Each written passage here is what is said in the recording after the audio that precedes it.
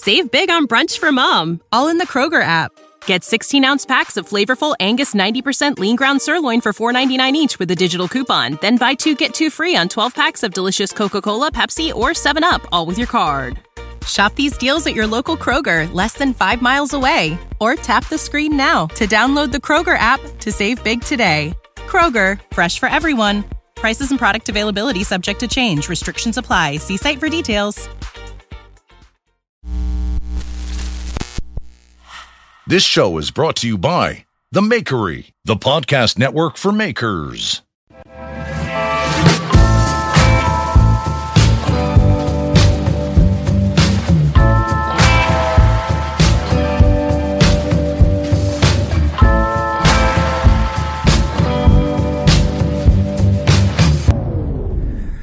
Hey, what's happening out there in internet land? It's Brian House here for Housework, and this is Work For It, episode number 8.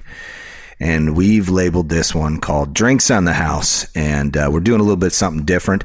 As always, I am joined right here in the studio with my main man, Trent. Howdy, folks. And we're sitting around. I'm not actually in the studio right now. I'm actually at home. And because this episode, we wanted to try something a little bit different. And also, Trent, I have a surprise for you. I hope I like it. It's a good surprise. All right. And it's actually a surprise guest. Ooh. Right. Somebody is joining us here. Is it the missus? It is the missus. Sarah, Awesome. Will you say hello, please? You got to get closer to the mic there. Hello. Hello. Hello. Hi there. I've heard quite a bit about you. Oh, boy. No, all good. All good. Well, I've been listening to you, and I was pretty excited to finally meet you. Well, ditto here. Cool. So Sarah is joining us because we are doing this is going to be a little bit of a different topic than what we've normally talk about on Work For It. And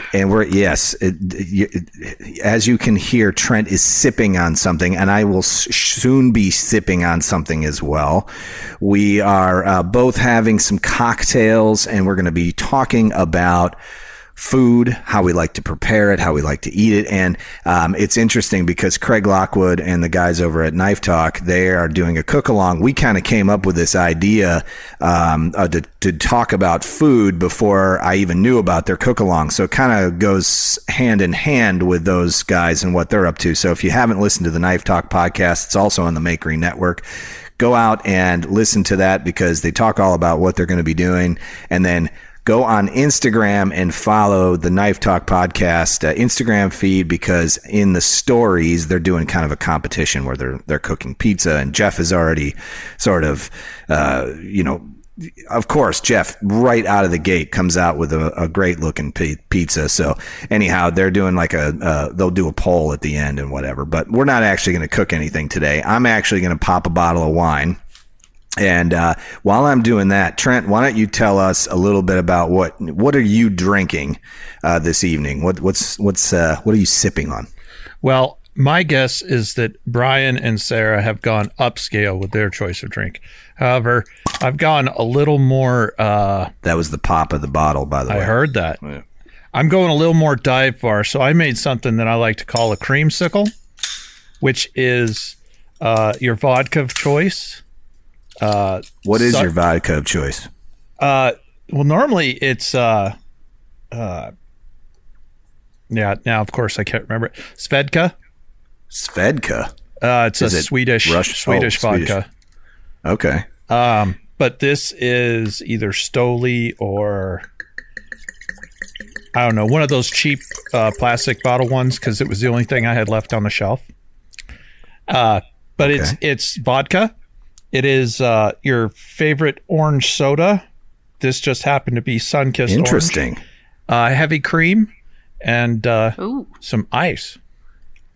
And I would imagine it tastes like a creamsicle. Tastes exactly like a creamsicle. And so, like, how many of those do you drink? Is that like a one-off thing? You can only really drink one? Well, I could drink 12 of those right now. I typically start off with a quote unquote normal, and then by the time I'm done, half the glass is vodka and half the glass is. The ratio change. Yeah, the ratio changes. So it turns into rocket fuel. Yeah, after a little bit. The problem is I have a high tolerance, and a high tolerance. Fortunately, I'm not a practicing member anymore, but practicing member of what? Of Drinks R Us. Maintaining the tolerance. I see. Yes. See that's one of the it's one of the proud vices of the military. We can drink, and we make it our duty to try to drink the bar dry. I've hung out with my fair share of military men, and that's typically the case. Yes, there's, and it doesn't seem to be any shortage of, brawling and ball busting and everything else that goes along with it, which is always a good time. I don't mind the ball busting. I try to avoid the brawling anymore because I've kind of gotten an old man's attitude about it. Like, I don't want to fight, but if you make me fight, I'm gonna make you pay for it. Yeah. And so I just don't want to be in that position anymore. Yeah, I hear you. Alcohol is one of those things that in my family too was like a kind of a no-no. On my dad's side, we have a lot of people who, I shouldn't say a lot, but there's quite a few people that have had trouble with alcohol. And so growing up, my dad just didn't drink. I mean, I just very rarely ever saw him have a beer. Now, he's a beer and wine guy. He'll have a cocktail with me and stuff like that. So it's kind of cool that we get a chance to do that. And he usually keeps a pretty nice wine cellar stocked up. Sarah's parents also keep a very nice wine cellar stocked up, and they got us into wine. And I've always liked wine. I didn't fully understand, the different nuances. I knew what I liked and I knew what I didn't like. I had a kind of a set scale for things. But we got an opportunity to go meet with Semonier and sit with them and did how many bottles of wine was that night? That was like 7 or 8. I thought it was more. Yeah, it could have been more. 8. Yeah. Yeah, I don't remember much from that night, but we got a chance to sample all these different wines, and then Mike, who was the sommelier at the time, he explained a whole lot of the different ways to taste wine, and or even not even just taste it, but like sense wine, smell it, and all of that. So I got very sucked into the process of drinking wine. So now I'm a regular wine drinker. And you made wine for a while? I did make wine for a while, and I want to go back to making wine and eliminate the bottling. Nice. Just drink right out of the bucket? Right out of the bucket. Is that where we're going? No. I actually want to try my hand at kegging wine. And I know that sounds odd, but I have a home kegerator that I built a few years ago. You're one step away with that. You're one step away from homemade brandy. True. Yes, you can make brandy that way. And there's a whole slew of people that are doing this now, where they make their own wine. They don't bottle it. They put it under a real light pressure of CO2, just enough to allow it to be tapped. So, you can, just like any beer, you would be able to pour it into a cup, and that's it. So it doesn't sparkle or anything. There's no carbonation, unless of course you want to force that. You can. The downside, I think, to that is I can't seem to make anything that tastes as good as even some of the cheaper wines that I drink. So I don't know. I want to experiment with it, but it's on the list of stuff. Are you doing fruit wines, or are you doing grape wine?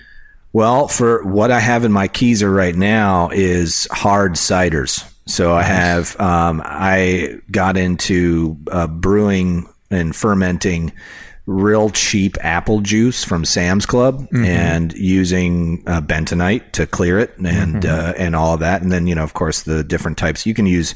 There's a whole bunch of different types of fermentation processes for hard cider.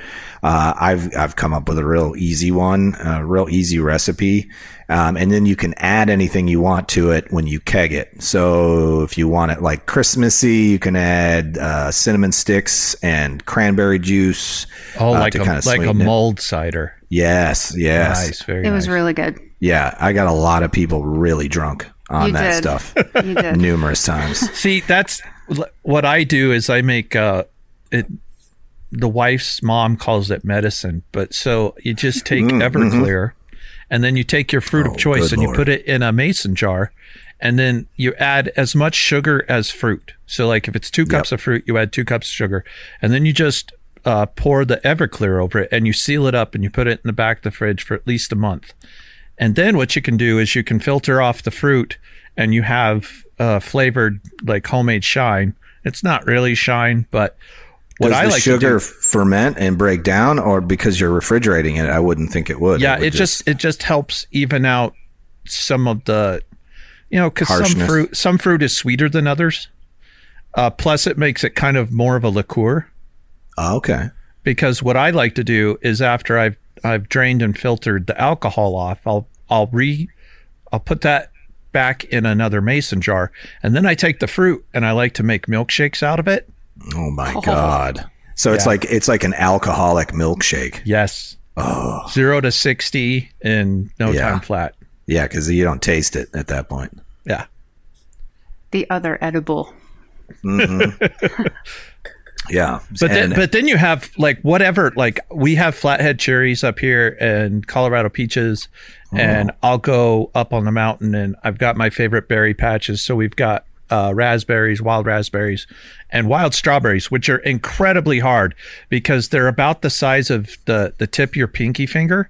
And so you need a huge amount to do anything worthwhile with them. But they are the sweetest naturally occurring fruit you'll ever find.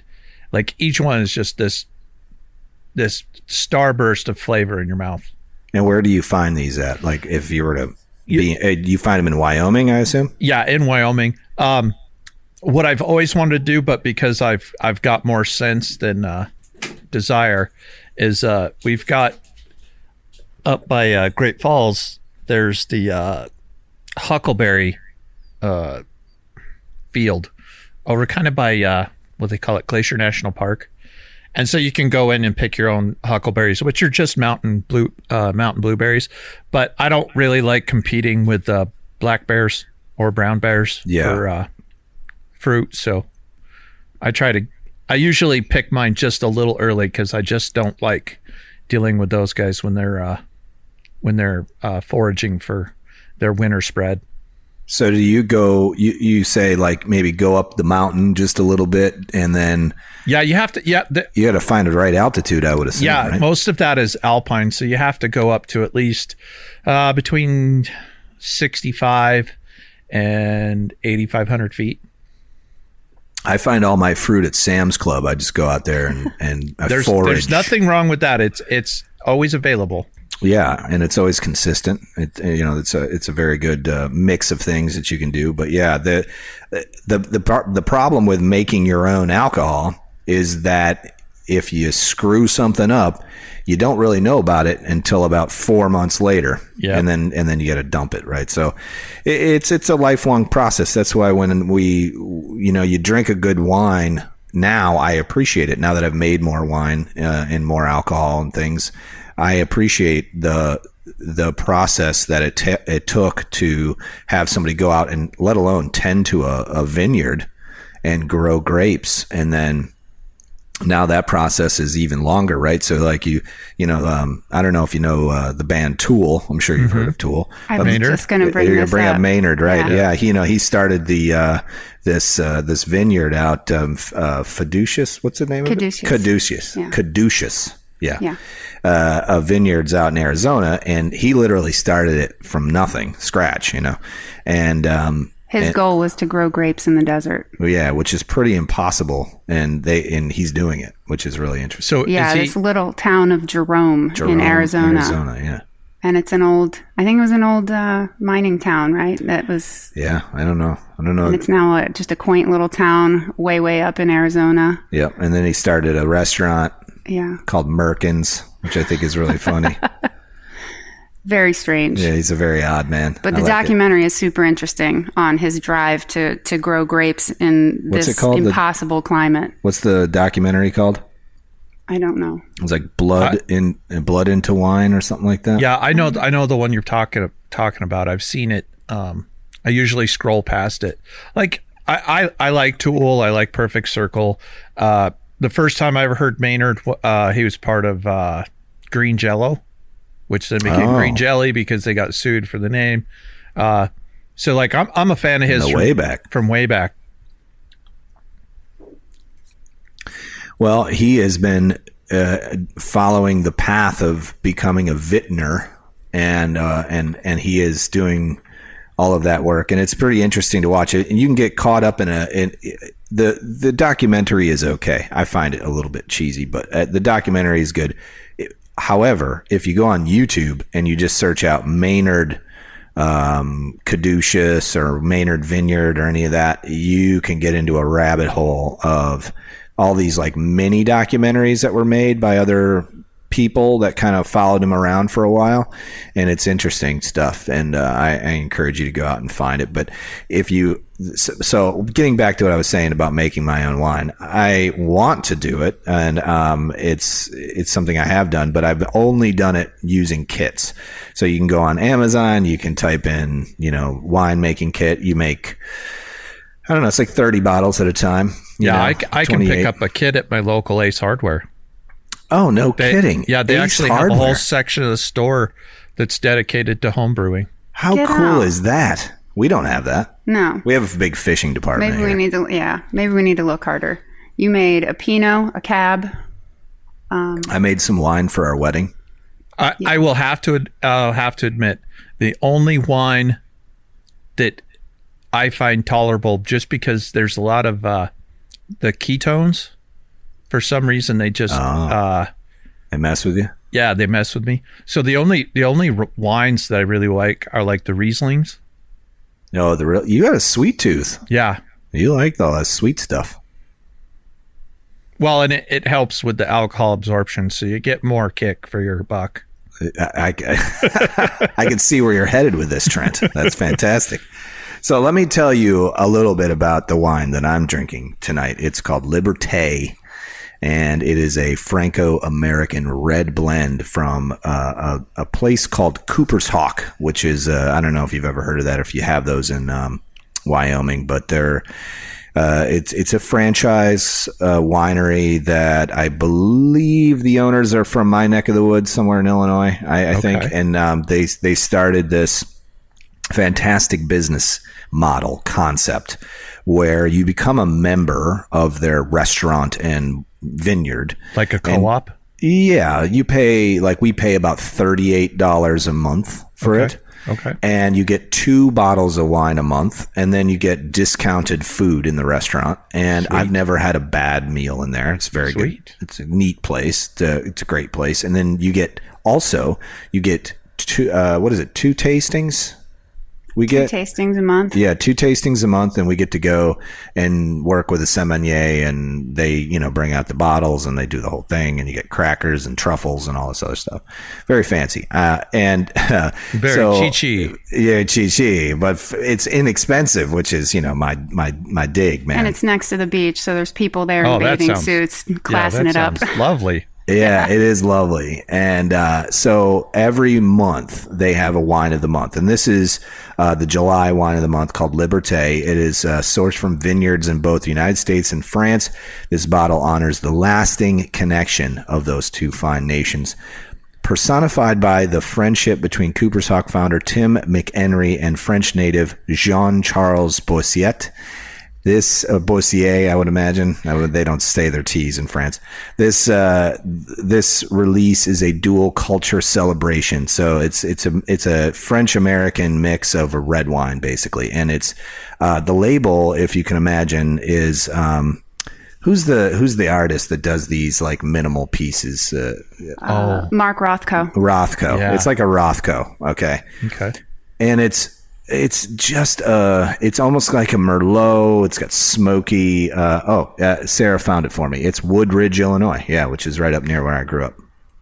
And And it's got fruits. It's a little bit sweeter and it's smoky. It's got some, we like to joke about the forest floor and, all this, like all these different notes. things. Yeah. These weird notes, but, this is a very good wine. And what do they call that? Petrichor? Petrichor. Yeah. I think you're right. Smell after rain. Yes, petrichor. Yeah, very good. And Such a wealth of information. oh, Trent's like an astronaut. He's got like he's like a 1500. I'm just sitting here blinking and smiling at everything he's saying. I'm like, God, he's smart. Yeah. He knows the chemical composition of, petrified wood and everything else. He knows his stuff. But anyway, they have a huge selection of wines at Cooper's Hawk. So if you've ever been in, and they're not a sponsor of the podcast or any of that, it's just that I enjoy their stuff. And now that COVID has hit and we haven't been able to eat there, I really miss it. Like they have a bunch of really great, for instance, like you can go in there and get a $12 burger. And it's a really good burger. And in my town where I live, Naples, you can't buy a plate of food in this town for less than $25. I mean, it's just not unheard of. Yeah. But in there, you can get a decent plate of food for like $10-15. It's really good. And a good glass of wine. Yeah, good service. Good service. Good service just is the cherry on top, because we live in a tourist town, and I'm not an elitist. I'm not a snob. I understand that everybody needs work and stuff, but like, come on, folks. If you're going to hire on as a waiter or waitress or anything like that, where you have to work with the public, it's a gratuity. I'm sorry that you got hired on at $2.35 an hour. I really am. But if you want at least a 20-25% tip, like there's a bare minimum of service required. You know what I mean? Oh, no doubt. Absolutely. That's the path they've chosen. Sarah and I are like serial good tippers. Mm-hmm. So we're always at the 20% mark, but there have been times when we have almost withheld. Got chased out of the winery one time. Yeah. The waitress thought we didn't pay. The waitress thought that we skipped the bill. But she was just really unattentive, so we paid our bill at the bar. And left. No, we were in I was in the gift shop. Yeah. So as if I was trying to skip out on the bill, but I wanted to just kind of meander around for a half hour and hope I didn't get caught, right? And then the waitress comes up to me like all accusatory. That was nuts. It was really nuts. It was a little crazy. And then she went and got the manager. It was a whole production. Yeah. Very weird. It was like we were being busted. This is what happens when you marry a guy covered in tattoos. I was just going to say, I think I had a tank top on and we're both, a little tattooed and we're not the typical, out of place in Naples, maybe. Yeah. And we're not the typical Neapolitan, right? I mean, we're under 65. And we are, tattooed and whatever.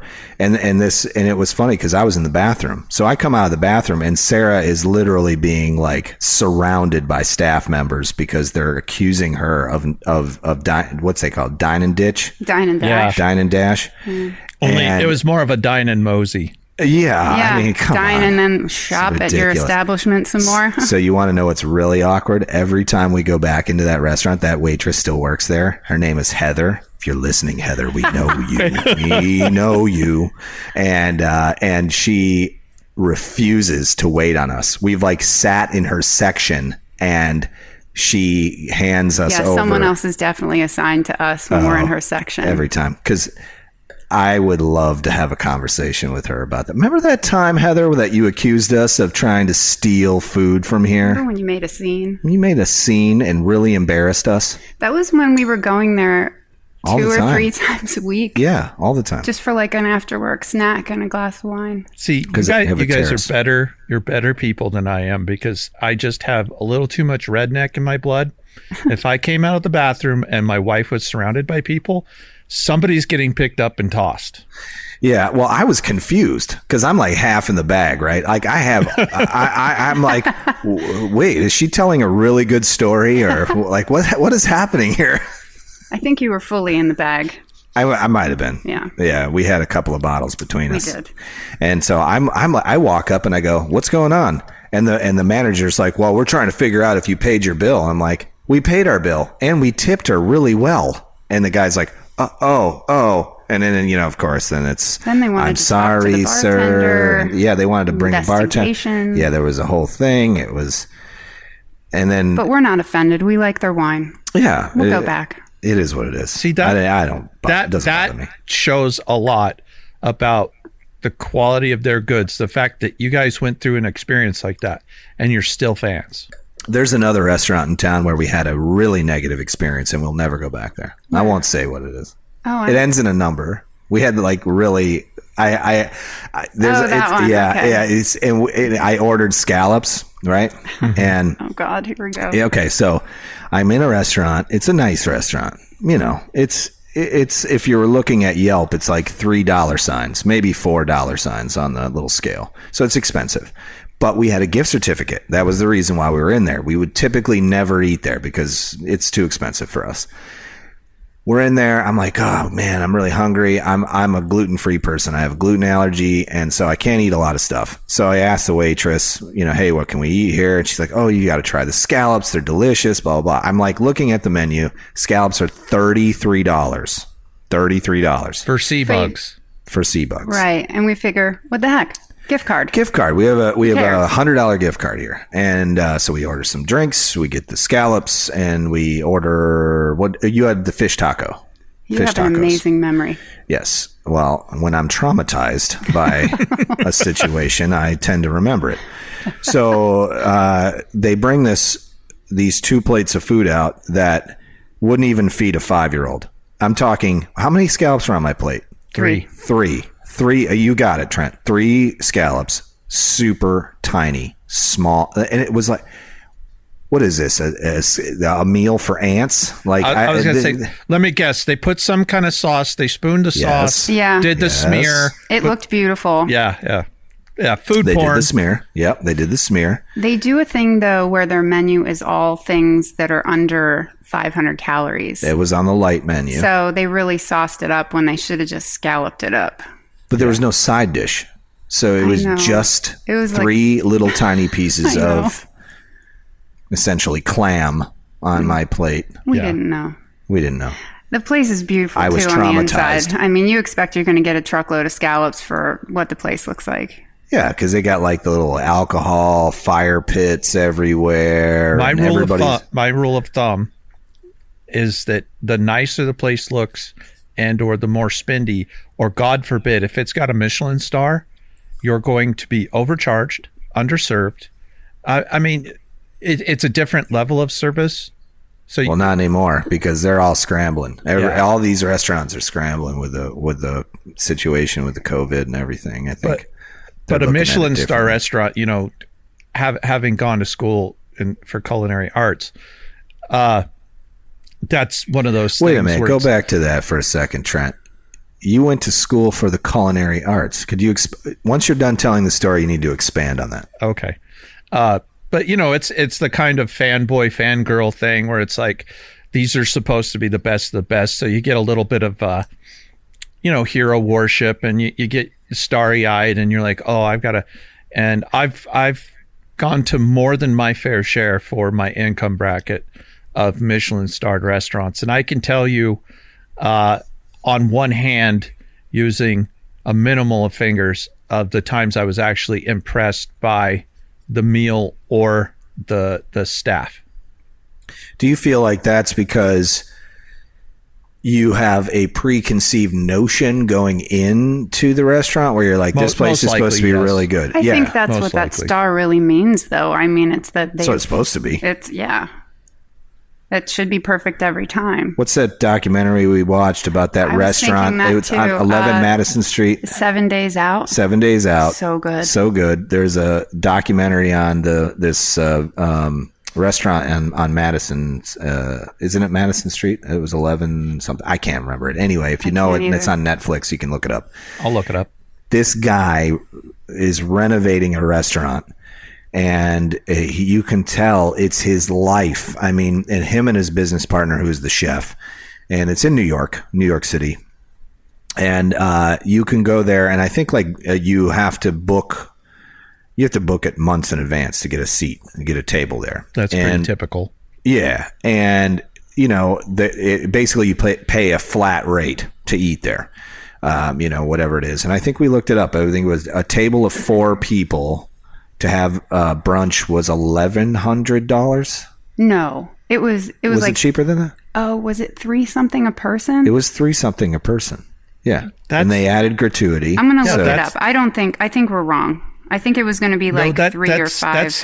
That sounds right on par. Yeah, I think it was. I look it up and see. The restaurant is called 11 Madison Park. 11 Madison Park. And just the intensity and the passion that the co-owners and all of the operational managers and every level of chef in the kitchen, the passion they had for their job and the minutia of every little thing, it was so stunning. And I was just hanging on their every word. So we decided that we were going to go, and we were going to take your parents. We were going to take Sarah's parents to go. Yeah, my parents love New York. They love New York, and they live near there, so we can go into the city when we're up there. And we were gonna enjoy this restaurant, and then I think we were gonna do it this year, and then COVID hit, and then everything just shut down. I don't know what the status of the restaurant is, but well, they are temporarily closed. Okay. Currently. Yeah, I would imagine. But Trent, you would love this documentary. You should watch it. And if anybody, I will try to find it. Melissa, 7 Days Out is the name of it. Melissa watches a lot of documentaries, so I could probably slip that in the queue. Let's go back a bit. You said that you went to school for the culinary arts. Yeah. Expand on that. Well, it was luck and networking, and then one of those situations of don't meet your hero or don't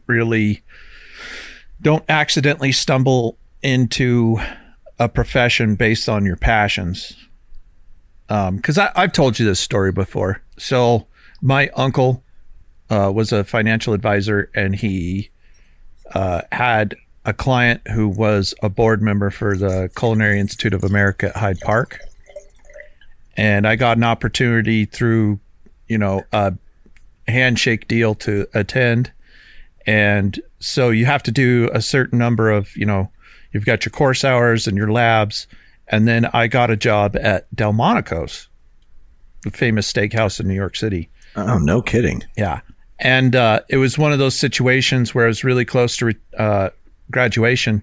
And that's when I realized that it just wasn't for me, because I've told you this, and I don't know how to say this without like having the PC police come after me. But when you watch a dishwasher and a busboy go at each other with knives over girls /drugs /money, I just realized this is not my milieu.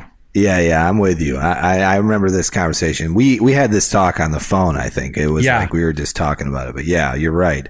I too worked in the kitchen, and for about 2 years, and I was like the night shift dishwasher in like an internet cafe, because that's what I wanted to do. And yeah, that's back when internet cafes were like a thing.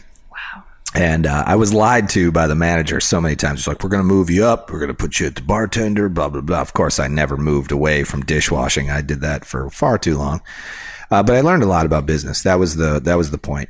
And, I would watch the chef, drop a T-bone steak on that, that little mat with all the grid work in it, that the anti-fatigue mat that a lot of the chefs stand on while they're cooking. Oh, it's brutal on your knees and ankles. It is. Sorry. Yeah, he would.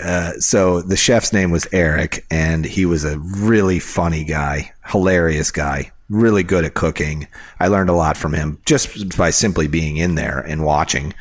But on the regular, he would drop food on the floor on that gross mat, know, and then just pick it right back up and throw it on the grill and sear it and then throw it. And he would laugh. He's a great cook. Oh man, he would laugh, of course. And then he would get, while we were cooking and cleaning in the kitchen, it was a very small kitchen. The restaurant had maybe less than 20 tables. And, but it was really good food, and it's still there. I won't say the name of the restaurant because somebody's going to be like, what the hell? Anyway, so his thing was, right around the tail end of the dinner shift, he would start drinking. So he had, we had a fridge in the kitchen, obviously, and he had like a stash of Heineken in the back, and it was just, and then of course, I'm now drinking with him because it's like a brotherhood situation. And this is every frigging day he's getting blistering drunk. And then by the time our shift was over, he could barely stand up. I mean, this guy, and then as he would be leaving the restaurant, he'd look at me and go, "Never, ever get into this business. Never. It's terrible. It'll crush your soul." And meanwhile, I'm like a 19-year-old kid, right? I'm like, okay. And and my grandfather owned steakhouses, and he would tell me the same thing. He would say, restaurant business will just eat you alive. Well, it's high margin, low margins, high costs. You've got high massive volume. Turnover. Yep. At its peak, a restaurant has maybe 5 good years in it, unless you're continually and consistently rebranding and readjusting. Unless you're Taco Bell. I mean, they've got a long history of serving up, Tex Americana fare. That was really kind to Taco Bell. They're still in business. That's very kind. I mean, Wendy's filed for Chapter 11. I know. Pizza Hut. I mean, the line is around the building. What's funny is, so Taco Bell is part of Yum, which owns KFC and Long John Silver's and something else. I think Pizza Hut's in there. Yeah. As well. I think so, yeah. Which also means that Wing Street is part of it, and there's another one I'm forgetting. This leads me to another question for you, Trent. Okay. If you're going to eat fast food, mm-hmm. What's your go-to fast food restaurant? Five Guys.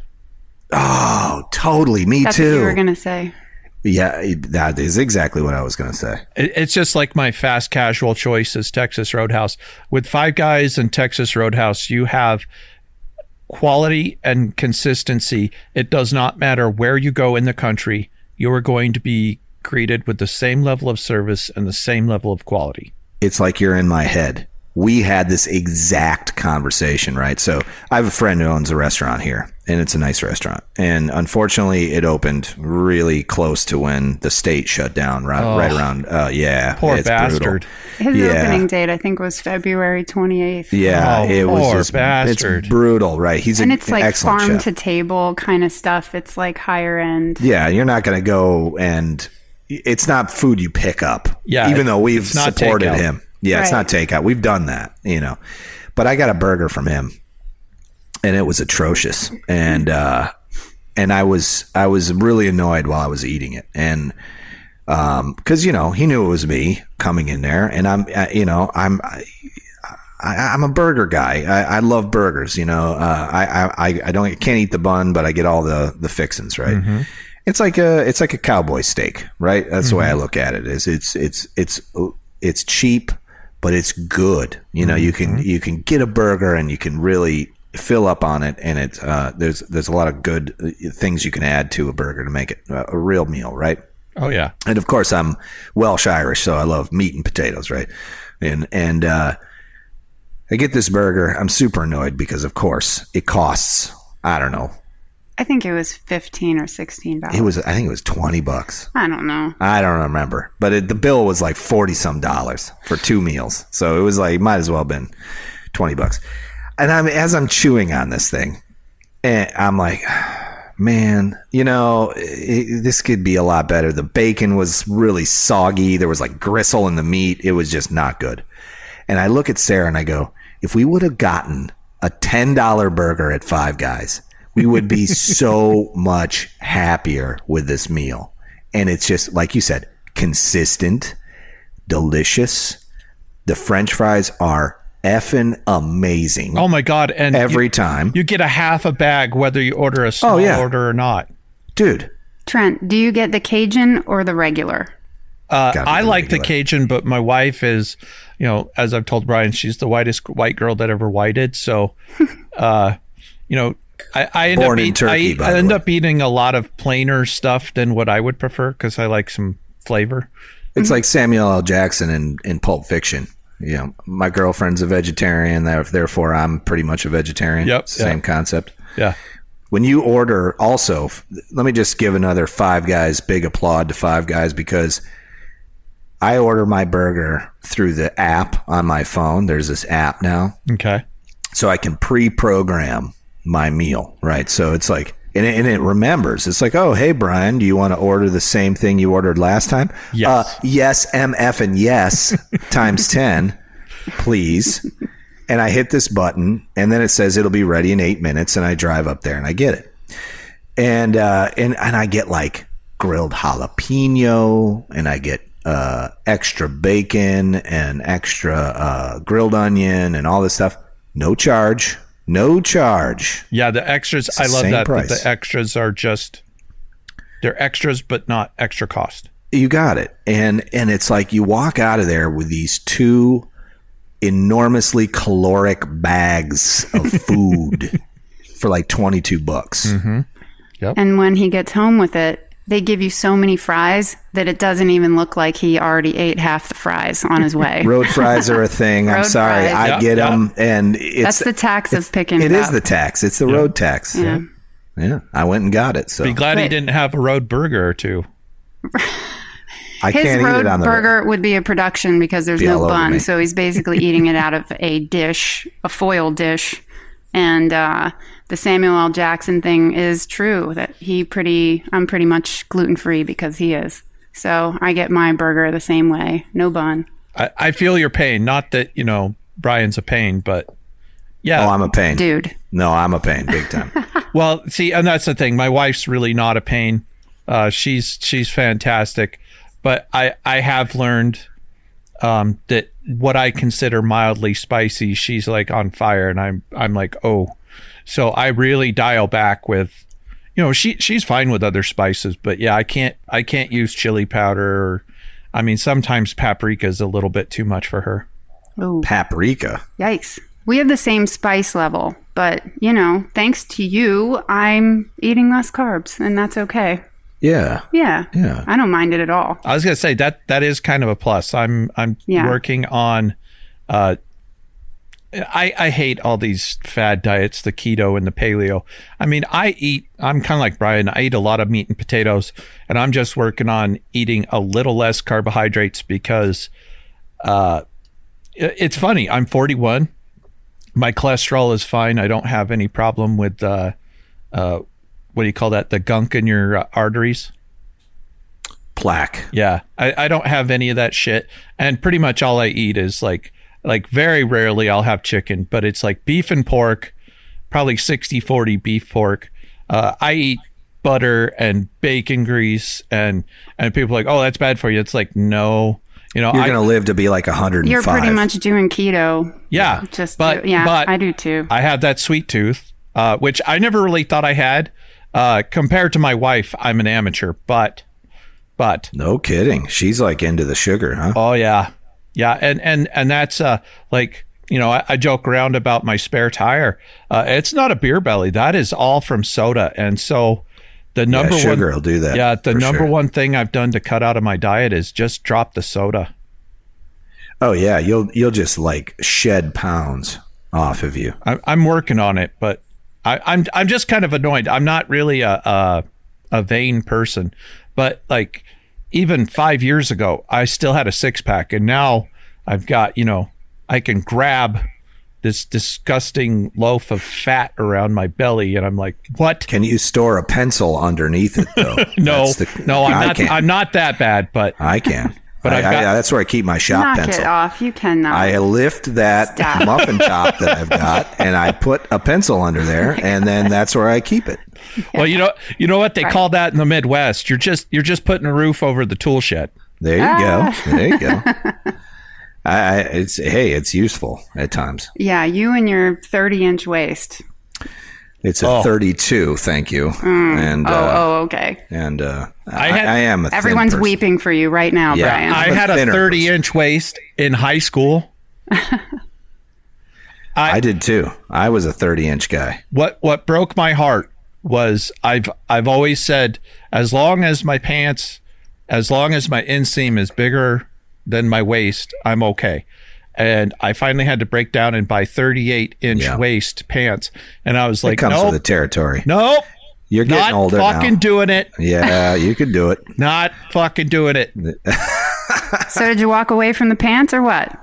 You're just not wearing pants these days? Yeah. Is that what it is? I'm one of those gross coronavirus people who's wearing sweatpants and shorts all the time. Nice. I wear a lot of sweatpants. I'm actually wearing my regular pants today because I have been interviewing people because my right hand, his name is Brandon. He's been with me for a few years now. And his wife has gotten a job somewhere else. They're moving out of the state of Florida and they're leaving. So I am hiring. It's danger close for you. You've got to find someone. Yeah, because I just cannot do my job properly without somebody just handling all the other stuff for me. So he did that for me for a lot of years, and he felt terrible about leaving, and then felt even more terrible because he gave me 6 months notice, which God bless the guy. I mean, he was like, "Hey man, I'm leaving in 6 months." And then 2 weeks ago, he said, "I'm leaving in 2 months." So he shaved 4 months off of that. So we've been kicking it into high gear. So if you haven't seen me on social media and you haven't seen me on, doing a lot of videos and stuff, it's because you're handling your business, man. It's okay. Yeah, I have to. And we've been interviewing people. Today we had 4 interviews, some pretty good folks. I have to pick. I've got, the young, energetic, type guys who want to work for me. They want to come in. They are like gung ho, but they don't have any experience. They're just real green. And then I've got the guy who's been doing it for 10, 15 years, and he has no personality. And, it's a toss up. There's nobody in between. There's nobody like Brandon, who was like the guy that had all the experience, and he's got personality, and he's good with clients. It's like he was a walk-in. Fun. I mean, he moved into the apartment complex on the other side of the street from where my shop is. And he came over and he was like, "Hey, I'm a computer guy. I'm looking for a job." And it just so happened my other right hand, she was leaving. And I needed somebody, and I hired him. And he was a great hire. Not that you need my advice or that you solicited my advice, but I would find someone that I could groom into the type of person I want them to be. Yeah, I'm kind of leaning in that way. You can train for skills. You can't train for personality. You're totally right. I said that today. Did you say that today? I don't know what. Every day is the same. Maybe it was yesterday. Yeah, we were walking the dog, and I was just like, you can do a lot with a great personality. Yeah. But somebody who's, not into it, but they have experience is going to be an issue. Yeah, I had a young guy. He's probably like 21, 22. Come into he actually was the only guy who hand delivered his resume initially. And he is just hungry and just wants it. He's just like, "Give me a job. I just want to do it. I just want to come here."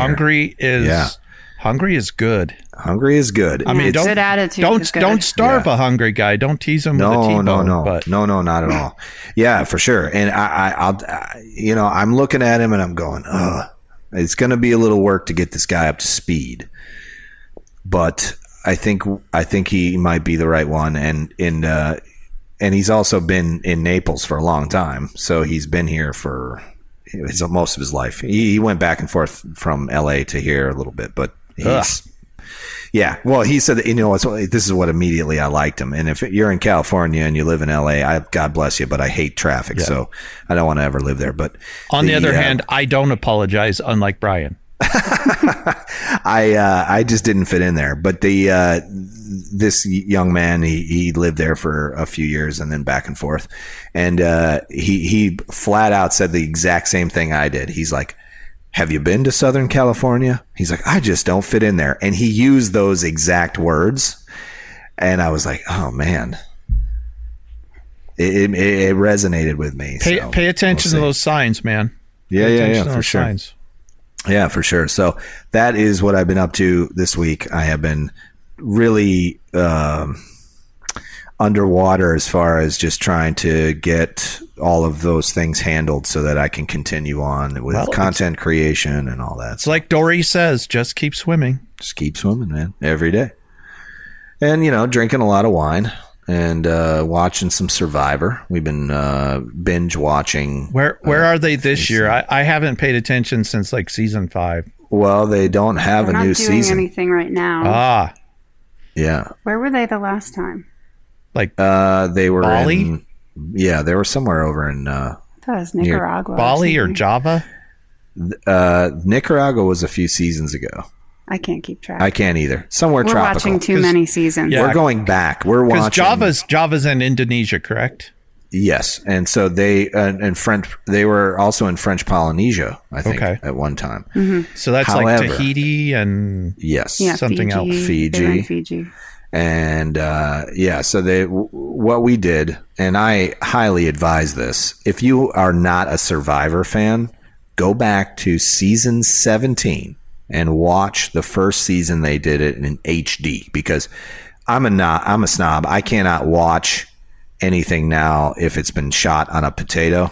I cannot do it. Is that why you won't watch any of my videos, Brian? No. That's not it. I've been too busy. But yes, I will get to your videos, and I promise. But we were going to start Survivor from the beginning, and we were probably... You can't even make out Jeff Probst's face. We were 10 minutes into season 1, episode 1, and then Brian's like, stop, I can't do it. Let's find out when they started filming in high def. I can't do this. So when you Google it, right, you type in, when did Survivor... and then it autofills. We're not the only jerks. Yeah, start filming in HD. It auto feeds that into your search string. It is hilarious. So it's season 17, in case you're wondering. On Hulu, you can watch all of these episodes commercial free. And Survivor is a brilliant game. And I was raising little kids when Survivor was like a big thing, so I didn't watch a ton of it, right? But it shows you, it basically lays out the framework for your life. It shows you how people will stab you in the back to get what they want, and they'll do it right to your face. They'll stab you in the front. I mean, it's unbelievable. However, you learn a lot. I have never thought about it like that, but it's a society of people pretending to be friends that are trying to steal that are not friends, and they are frenemies. They're frenemies, and they're all sort of smiling at you at the same time while they're plotting your demise. That just makes me think of the Eagles Hotel California. It's the truth. If you think about the world like that, I know that's a very dark way to look at the world. Not everybody's out to get you, but everybody is sort of clamoring to climb these ladders, right? They're trying to get ahead.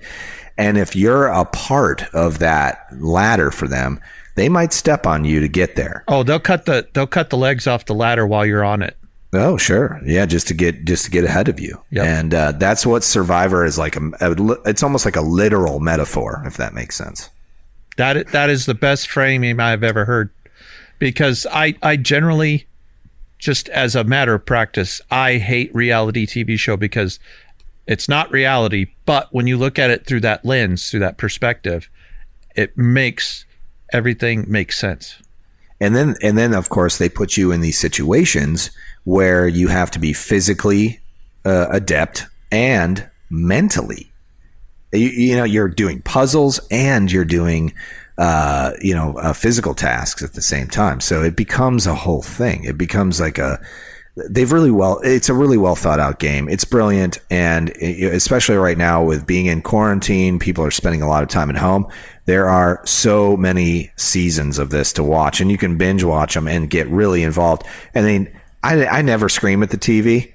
And and Survivor, I'm like, there's been some what moments. the frick? Oh my God, I can't believe he pulled out another immunity idol and then gave it to Zeke, and then it's like the whole thing, and and of course you get invested in these players, these people, and then they bring them back, throughout the whole thing. So anyway, if you're looking for something to watch and you want to watch something and you've watched every single thing on Netflix, Hulu, and Amazon Prime, go and find Survivor and dig it up and see what's out there, because that's a really good thing. So and that leads me into another segue, Trent. What are you watching, if anything, right now? I have sworn off TV. Let's see here. This is my 11th or 12th year of having cut the cable. We have Netflix, we have Hulu, we have Prime. So we've got plenty of options. I don't like a lot of prepackaged stuff. So I have to say, I've been repping YouTube pretty hard. All right. So what are you watching on YouTube? Oh, God. I've been going back through the back catalogs of our guests. Oh, yeah. That's always good. Yeah. Oh, and guess what? I don't know if you know Dies in Every Film. Yep. You know him? Yes. He agreed to come on the podcast. Sweet. Yes. It's going to be fantastic. Sweet. I cannot wait for that. That's going to be really fun. There's technical differences there because he only has an iPad. And I think this software, it's web-based, and I'm not sure if it works with an iPad. So we'll have to figure it out. Get that figured out. But yeah, he agreed to come on. You might have to get him to find an internet cafe. Yeah, exactly. Yeah. They're out there. He's in England. Somewhere in the UK. I was going to say, I know the last time I was in Europe, which God was 15 years ago, there were still plenty of internet cafes around, but I'm just dating myself with how ancient my knowledge is. Well, they were out there because good quality internet was not a thing. Like you couldn't find internet. And I think I don't even think we had 3G back then. Right. Most people have access to decent internet now, like pretty much everywhere, I would think. That might be a very ignorant statement. I mean, not everywhere. I'm talking about the Western world. I don't know, dude. I've been seeing some comments on videos from people when you click on their profiles. They're in the middle of friggin' sub-Sahara Africa, and they're posting on their cell phones. So, yeah, I have a lot of followers like in South Africa and stuff too, and they're in Iran and a lot of Middle East. But yeah, I mean, who knows? Get messages on the regular from this morning. I got a message from Iran. Super interesting stuff. Slight tangent. It's kind of bringing it back to how you started the program. I have a care package that I'm going to send to you guys. I need to get everything put together because I'm putting together one for Jesse. And if I can figure out how to sneak a package to Ian, I'm going to try to send him one. It's just that international border thing that I don't want him to have to pay a tax when it go to the post office. If you want to send something to Canada, here's the trick. You go to the post office and you get a flat rate priority envelope, or if it'll fit in that, or a box, and they have a Canada rate right on it, and it will go right through. Sweet. Although I have tried to send some stickers recently to people in Canada, and they have not gotten them.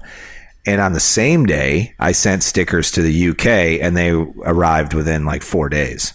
Interesting. So, yeah, and the guy in Canada still has not gotten his stickers. And he's just on the other side of the border. He's just like north of Maine. And I'll give him a shout out. His name is Nick, and he runs his knife business. It's called Pickle Cutters. Ooh, with a K. I've seen some of his stuff on Instagram. He's a prolific knife maker, and he's kind of like just starting out. Like he just decided, like I think he got furloughed or something with the COVID thing. He's got a really interesting story. I asked him to come on the podcast. He's another one that doesn't have any computer or anything. Man, you sent me down a rabbit hole getting me on the socials. Oh, you're doing a great job on Instagram, by the way. I'm just trying to be consistent so I can figure out how I want to use it. You're using it just how it should be. You're building relationships.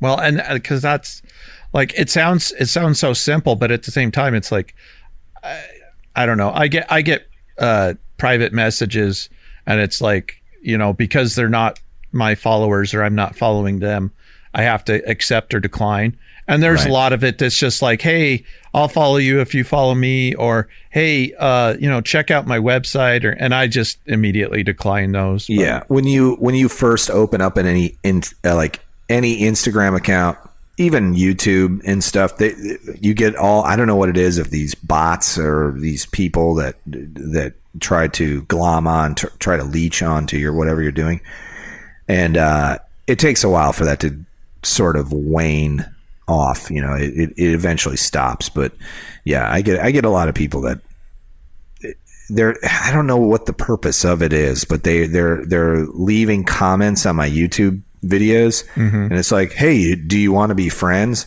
And when you Google their account, it's it's a spam account. It's not, there's not a lot there. It's just there's nothing to it, and I don't know what the purpose of it is. I have no idea. I'm sure there's some sort of monetary reward if they get more followers or whatever, but it's annoying, and I ignore them now. I block them on the channel. Just real quick before I forget. So getting back to your package, now that I know that you guys like some of the smaller vineyards and smaller wineries, we have a local-ish vineyard based out of South Dakota, and I'm going to send you a bottle. It's my favorite.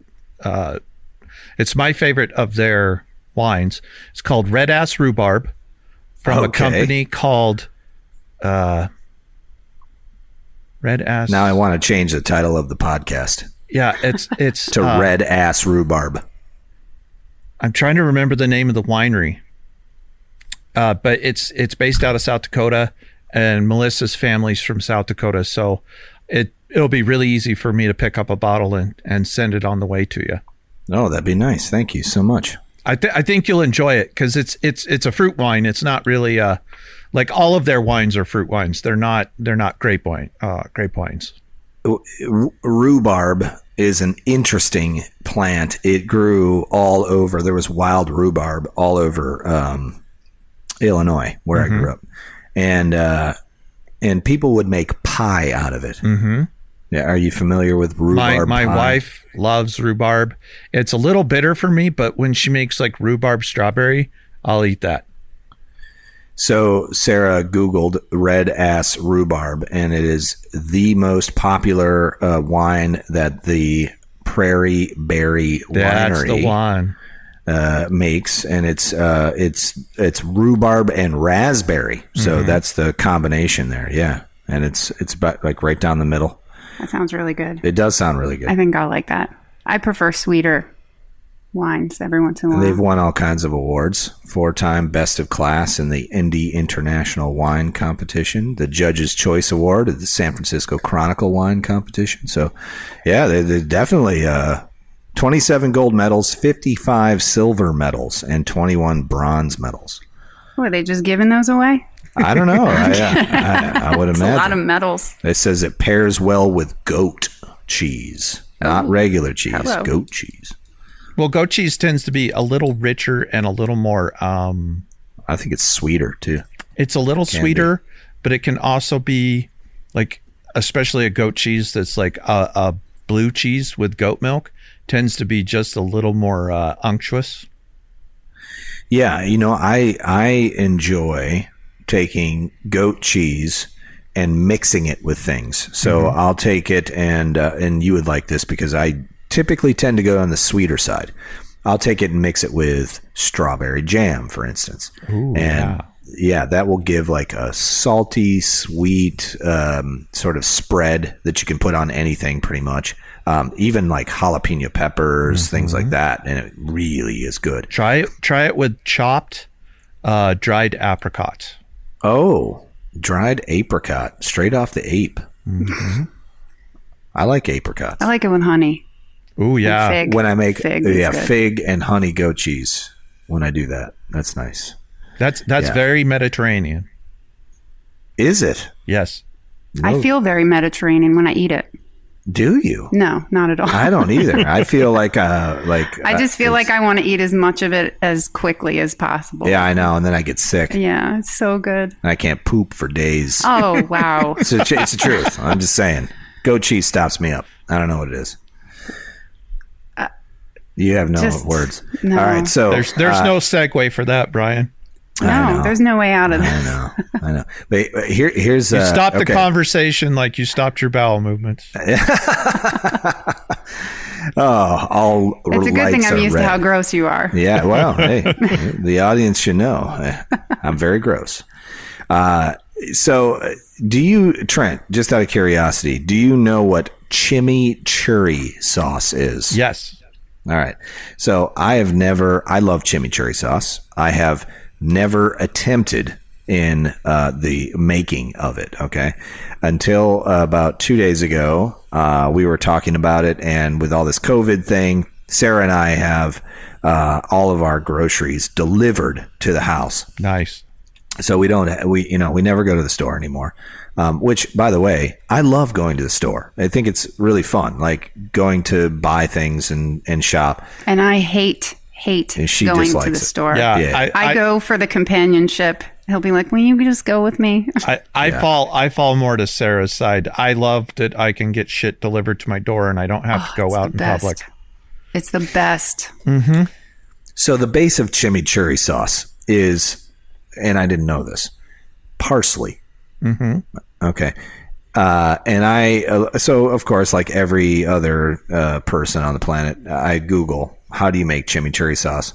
I get a recipe. It's got 5.5 stars out of 6, the whole thing. It's like, this is authentic. And I guess chimichurri sauce is native to South America. I want to say like Ecuador, Peru. Yeah. So I review this recipe, and it's fairly simple. It's chopped parsley, garlic, olive oil, salt, pepper, maybe one other thing in there. I can't remember. And I make it. Just for God's sake, don't add cilantro. I'm one of those people. See, I have the genetic. It's very polarizing. I have the genetic mutation that makes it taste like soap to me. Well, I've got a thing about that because initially cilantro used to taste like soap to me, but your taste buds every 7 years they regenerate. They regenerate. So you may want to try it again if you haven't in a while because it's just I love heartburn. cilantro. It's just heartburn for me. No kidding. Really? Mm-hmm. I could eat a salad of cilantro leaves. Yeah, I like cilantro now. I love it. It's a polarizing herb. Herb, as they say. Most of it comes down to whether you have that genetic mutation or not. Yeah. I'm sure there's some people that are like, ew, it's green, but yeah, I don't need anything green. My parents were like, ew, it's different. Yeah, No. your mom is like way against anything She's like against that. cilantro and mint. Oh, you know what's funny many a to me? dish has been sent back. You know what's funny to me is how similar Mediterranean and like Mexican specifically cooking is. Like there's a very similar palette of spices. In fact, one of my favorite things to do is I will cook up beef Euro style, not on the roasted spit, but with the seasonings that you would make gyros with, and then I put it in tacos. That sounds delicious. Yes. I had the worst heartburn of my life after I ate a gyro. Did you? And that's Really? the whole reason why I will opt out of anything with cucumber in it. Oh man, out. Yeah. man, fresh tzatziki sauce. I know. It that's tastes so really good. good. I had and it had something to do with the fact that I probably drank too much that night. And it was, listen, in my hometown, there is alcohol a and state, dairy is Maybe. not the best. in my hometown, there is a place. It's Rockford, Illinois.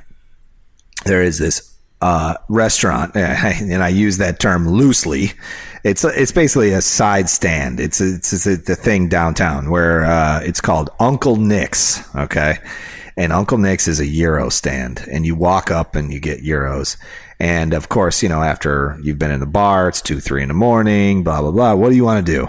You want to eat something. Yeah, you want to eat.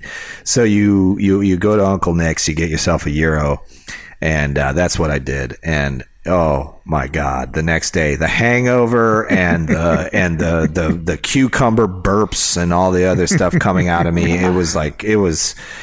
I'm surprised that that anybody married me at all ever, because after that, I probably still smell like Uncle Nick's gyros after that. It was disgusting. I haven't noticed anything outside of your typical it was aroma. like lamb and cinnamon, like weird. No, I haven't picked up anything like that. Nothing like that. I don't know. That new soap is working, so. I don't know. Did you ever find out who your secret admirer is? I did. Okay. So the big mystery was, it is the where the soap came from was my college roommate had sent it to me. And when we were in college, Fight Club had come out, and we had watched Fight Club, and he's also a big James Bond fan, and he has a life situation that is, been a little rough on him. So him and I have been on the phone a lot, talking about that and working through some things. And as a gift, he decided to gift me this soap, which most people would think, oh, soap, that's kind of like, telling you to go wash your ass or whatever, because you're kind of gross. But and then it wasn't that at all. He just really wanted to give me, and my first entrepreneurial venture was a soap company. So interesting. Yeah. We'll have to talk more about that in a later episode. Oh yeah, that is a whole thing. And I told Sarah, I said, whoever sent this to me knew me really well, because it was Fight Club, and it was soap, and it was all the smells I like and all the things I like. And I lived with John for, God, I did 5 years in college. I wasn't I didn't go through real slow or real fast like everybody else, do the 4 years. I had to do 5 years. I liked it so much, I spent 5 years in college. And so we were together a lot. And so he was sending a thank you. So John, thank you. I appreciate you. I love you. And also, John, I love that soap. And Sarah is obsessed with the smell. And I don't know if you remember me telling you this, Trent, but you remind me of John a lot. John and I were really close. We were friends very close friends for a long time. We still are, but of course we live in different places now. Yeah, distance. A lot of distance. You even sound like him. But you also have a lot of the same, he's a very smart person. He's an engineer. He's an architect. He designs and builds houses. There's a lot of things about him, and you remind me a lot of him. And I think that's why the podcast works and all of that, because, birds of a feather, I'm just glad that I can contribute positively. Yeah, well, yeah, absolutely. I think you guys have a good back and forth. It's almost as if we've known each other for a long time. Really, listening to the other episodes, I think you two are such a great fit conversationally. I love it. Well, thank you. And you're not alone. I was telling Trent and James from Redbeard Ops in the last episode, actually in a private message, we were all kind of talking back and forth, and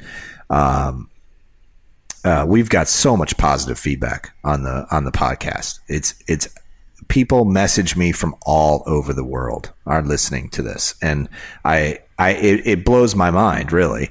But I love the concept, and this is how Craig sold it to me. He said, most people have to watch your videos. They have to sit, they have to commit, to visual and audio. That's a big thing. But with podcasts, people can just turn it on in their shop, and while they're working, you're kind of there along with them. And it's a completely different space. It's a completely different modality of communication, and it's the truth. I mean, the amount of people that have reached out to me who have watched my YouTube videos over the years, but didn't fully integrate, didn't comment a whole lot, and I didn't really know who they were. They're listening to the podcast, and they're bringing up things we're talking about. So I know they're actually hearing what we're saying, which is, again, blows my mind. That's awesome. I'm one of those consumer types, though, where when I want content, YouTube is not going to be where I get it. Yeah, I do not, for whatever reason, I'm just not a YouTube video person unless I need to fix something, look up how to do something. See, that's like my wife. I'm not into it. Yeah. My sister's the same way, not into it. But podcast, love it. Not to say that I don't watch and love your videos, which I do, and I do. I force you to watch them. I turn them on the TV. I'm like, hey, check it out. I just put out a new video. Honestly, when you left the house this morning, and I was homesick today. I'm sorry. Oh, that's all right. I'm feeling a lot better. Yeah, that's I woke good. up to Sarah throwing up in the Oh toilet my this God, morning. that is so not great. It was Thank gross. you. It was really gross. By the way. Great imagery. Yes. It's first time on the show, and you're just like, yeah, she vomited a lot today, and I'm trying to build up Anyway. some empathy with the audience. I don't know if you've seen that, how I do that. I will just say I had a really severe piercing headache that started at about 2 a.m. and is now starting to taper off. Yeah, it was a Oh. migraine. I'm sorry. My mom. That's okay. My mom suffers from migraines. Those are the worst. It's really bad. I get maybe 2 a year. So, I don't take much time off of work. And today I was just like, I cannot look at a screen all day. So I took the day off. And so I'm sitting up in bed, just kind of checking out the morning socials after Brian left. And for whatever reason, I clicked into your video of your build. That's how long is that video? Almost 2 hours? Hour and 20? Hour 40. Hour 40. I started watching it and I got so sucked into the video, and it was like 10 minutes in and I'm just glued to you, talking about your laser cut parts and everything. And then I get into the comments and people talking about like, oh, I think you should really punch the holes differently in the sheet metal, because if you do them with a plasma cutter, it ends up being like this. And you're like, oh, thanks, man. I was like so into it. I can see how people get sucked into your videos, even if they're not particularly like interested in a grinder, even, because, what do I care about a grinder? I think it's interesting because you're passionate about it. And I like how you tell the story of building a grinder, but I'm never going to go looking for content like that ever. Just so you know, I think you do need a grinder. I'm just saying. Everyone For needs what? a grinder. I got a guy. know. I have a grinder guy. I got a guy for that. Sharpened. Yeah, you got a guy. I got a guy. Yeah, it was. I had a little bit of an epiphany. I sharpen my pencils. I don't know. It would do it in a hurry. Yeah, it would.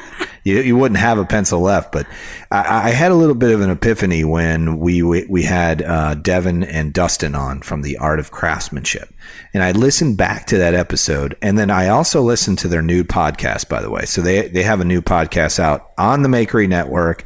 If you haven't listened to that, go out and find it. It's called The Art of Craftsmanship, and it is effing brilliant. It is so good. I called Dustin afterwards, after I listened to it, and I said to him, Dustin, I wanted you to hear my voice when I told you this. I could have texted it to him, but I just wanted him to hear it. I said, you are crushing it. You did such a great job. Those guys, and on their first episode, it was riveting. I listened to the whole thing. It was fantastic. It was just Dustin and Devin talking. They're brothers. Anyway, go find it. It's out on any podcast platform, any major podcast platform. So anyway, Devin is talking about how much he loves Adam Savage, and Adam Savage has a YouTube channel called Tested. And what in my head, I have the short attention span. So like when I watch a YouTube video, Squirrel. I want. Yeah, exactly. I want the person who is creating the content to get to the friggin' point. I don't care about, that you had to go to your dad's house to, pick something up. But if I'm watching a video about learning how to weld, you better dive in the first 10, 15 seconds and show me how to weld, because that's kind of the viewer I am. And I think there's a lot of viewers out there. Devin, on the other hand, he appreciates like what Adam was doing with all of his one-day builds, where he got so passionate about any particular subject and he would dive into the minutia of it. And I started thinking about that. And when I made the last video, which is this magnum opus of, hour 40 of building this grinder and metal fabrication and all this other stuff, I started thinking about it like, just kind of like that, talk about how passionate I am about that subject. I don't want to, particularly be known as the 2x72 grinder guy, although that's what most people know me as. But I think of it in terms like there's so many little details in that build that people ask me about on a regular basis. Every day, 10, 15 emails about, hey, I saw how you did it this way. Why would you do it that way? And so on, the motor, the electronics and all that. When you dig into it, it's something I know an awful lot about. And I'm super passionate about it, but I curb that enthusiasm for the subject because I figure everyone's like me. They just want to they just want to see me time lapse the damn thing, and just build it. So in this last video, I used that same mentality that Devin kind of, was passionate about with Adam Savage. And I got into the minutia and went into, this is why this piece was designed this way. Yes, it's not necessary. The curvature of the hinge, it's not necessary, but it looks like a teardrop to me, things like that. I get into that and I talk about it because a lot of engineers don't. They don't discuss it. They don't say why. I like to call that an exploration and celebration. Oh, I like that. So lovely. Oh, there's our third title for the podcast. I like Drinks on the House, to be perfectly honest. I think it too. I prefer that great. too. I think that's a winner right out of the gate. Yeah. Drinks on the House. Cheers. I'm going to take a sip of that. Yeah, take a sip of that wine. Do it. Oh no! Are you enjoying your creamsicle, or what's going on with you, Trent? I'm finished. You going to make another one? I would like to, but I don't know if we can pause or if you guys just want to chatter. It'd take me about a minute and a half to make a new one. Yeah, we can pause and grab a drink. Okay. Yeah. Take a minute, and we can edit this out. All right, I'll be right back. Yeah, go for it. All right, so we've now refilled our glasses. Refueled. And we have refueled and used the restroom. So we're back. And thank you so much, by the way. If you're listening to the Work For It podcast, I know this isn't typical Work For It fodder. And but part of working really hard is also enjoying your life too. Mm-hmm. And having a cocktail every once in a while, enjoying your life. It's part of the process. And with quarantine being what it is, I have had some really good days and some really bad days. I've had just, the myriad of emotions that kind of go along with, wondering where we're headed, as a society, because, there's so many divisive things happening right now with politics, and some people don't believe in the pandemic and all that. I'm not smart enough to understand any of that. So I just choose to just believe the scientists and just go, okay, yeah, we have an issue and we're going to try to solve it. But I'm also a capitalist at heart. And I really truly believe in capitalism, and our economy right now is taking a huge hit, and we're struggling a little bit. But one thing I do know about us as a people, and Americans specifically, but a lot of other countries as well, have this exact same philosophy, and that is, we are the phoenix. We will rise up from the ashes. We will rebuild what we have lost, and we will make it better than it was before. And I truly believe that is the case. So if you're feeling like, this is like the end all be all type situation, it isn't. We are a very resilient species, us bipeds, as we wander the earth and all. This is just halftime. Yeah, you got it. This is a pause. Oh, I like that halftime. I like that too. It's halftime. Now, one of the things that Trent and I, over the course of building this podcast, we have kind of sort of set the precedent for understanding that men are defined by our work. We've talked a lot about that, and we see our value to society through our work. And a lot of people are out of work right now. A lot of people are struggling with that. And what I would like to do is send a message and say that no matter what you're up to, every single day, whatever you can do, contribute a little bit. Wake up and do your thing, even if you don't have that quote unquote day job or whatever it is. Find something you're passionate about and see if you can turn it into a microeconomy for yourself. We were talking about Nick from Canada, and he from Pickle Cutters. He's like one of these great examples of a guy who got furloughed, and he was like, you know what, screw it. I'm just going to go and start a knife company. I'm just going to start making knives. And he dove in with both feet. He bought an entire 4x8 sheet of 51. I can't remember what he bought now. Is it that 5100, the stuff that Jesse uses? I think Jesse uses 80 CRV too. Oh, yeah. I can't remember what he bought. 5190 maybe. I can't remember. But he bought an entire sheet of this, and he just started cutting knives. He started making knives, and he's built a relationship with me because he wanted to upgrade his grinder. That's how we met, kind of, and we started talking, and he upgraded his motor, he upgraded his VFDs, he's doing all these things to kind of improve his craft. And since we've talked, I mean, gosh, I've known him for maybe a little over a month. The guy's sold like 5 or 8 knives. I mean, he's booked, nice. And he's generating income for his family. Is this something he did before he dove in? Did he have any experience? As far as I know, he had very minimal experience. I think he had done maybe 1 or 2 knives. He had the desire and he had the drive and he went for it. Yes. It's awesome. It is awesome. And that goes to show you, like, if you really want something, you will go for it. That's what you did. Oh, yeah, that's what I did. Yeah. So, Brian, I lost my job. Do you mind if I step up to the pulpit for a moment? Do it. Okay. Absolutely. So, you and I have discussed kind of the direction I ultimately want my channel to go. I kind of want to do a series of videos that I call Leisure Craft. And it gets back to the root of what Brian was talking about. I understand, especially with men coming from that point of view, because that's the point of view that I have. But I understand why we develop our identity, or our identity is wrapped up in the work we do. But I want people to understand they are not their job. Their job does not define them. They are an individual and they get to define themselves. And part of Leisure Craft is, what are you working for? If you're just working to keep up with the Jones, that's fine. I mean, that's if that's what you want to do, that's what you want to do.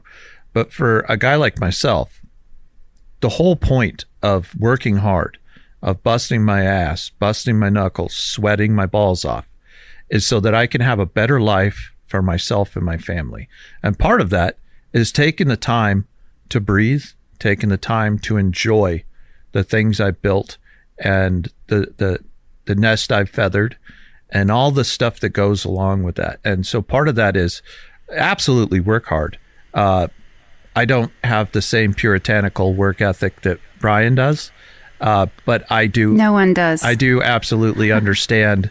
I've done the nose to the grindstone thing for years upon years, and it took me burning out to realize that's not what I want to be here for. Nobody's ever wanted their epitaph on their headstone to say, "I wish I'd worked a little bit more," or "I wish that I'd put in more overtime," or anything like that. I think my epitaph is going to be "work for it." By the way, I'm going to send that. God. I'm going to send that out to the universe. It's going to be on my gravestone. We'll get that taken care of for you, Brian. Yeah, it'll like maybe like a finger emoji, like pointing at you, like "work for it." Oh my God, you son of a bitch! Yeah, that'll be my last assignment from you. I'm going to need a logo. I'm going to need a logo for my gravestone. Like a middle finger. Oh my God! Mine is probably more likely to be a middle finger. But yes. So my point with all this is that, follow your passion. If you want to be the best balloon artist in the world, then work towards that. But my point is, have a goal in mind about what you're actually working towards that isn't just this hustle and grind culture. I'm not trying to tear that down or argue counter to what Brian says. I'm just saying, if you're going to grind, make sure it benefits you. Don't If you're going to grind, make sure it's on a Revolution 2x72. Nice. You got to sell it. I agree. This is a very personal thing for me because I've shared a little bit of this with Brian, but I'm going to share it with the audience. I used to work a very physical job the last 3 years that I was in the workforce, and like long hours. And on the side, I had my side hustle, which is the business that I have now. And I was still trying to have some kind of semblance of a family life. And I can tell you that, and it's because of damage that I've done to my own body, but I can tell you, grind won't get you anywhere if you end up in a hospital bed.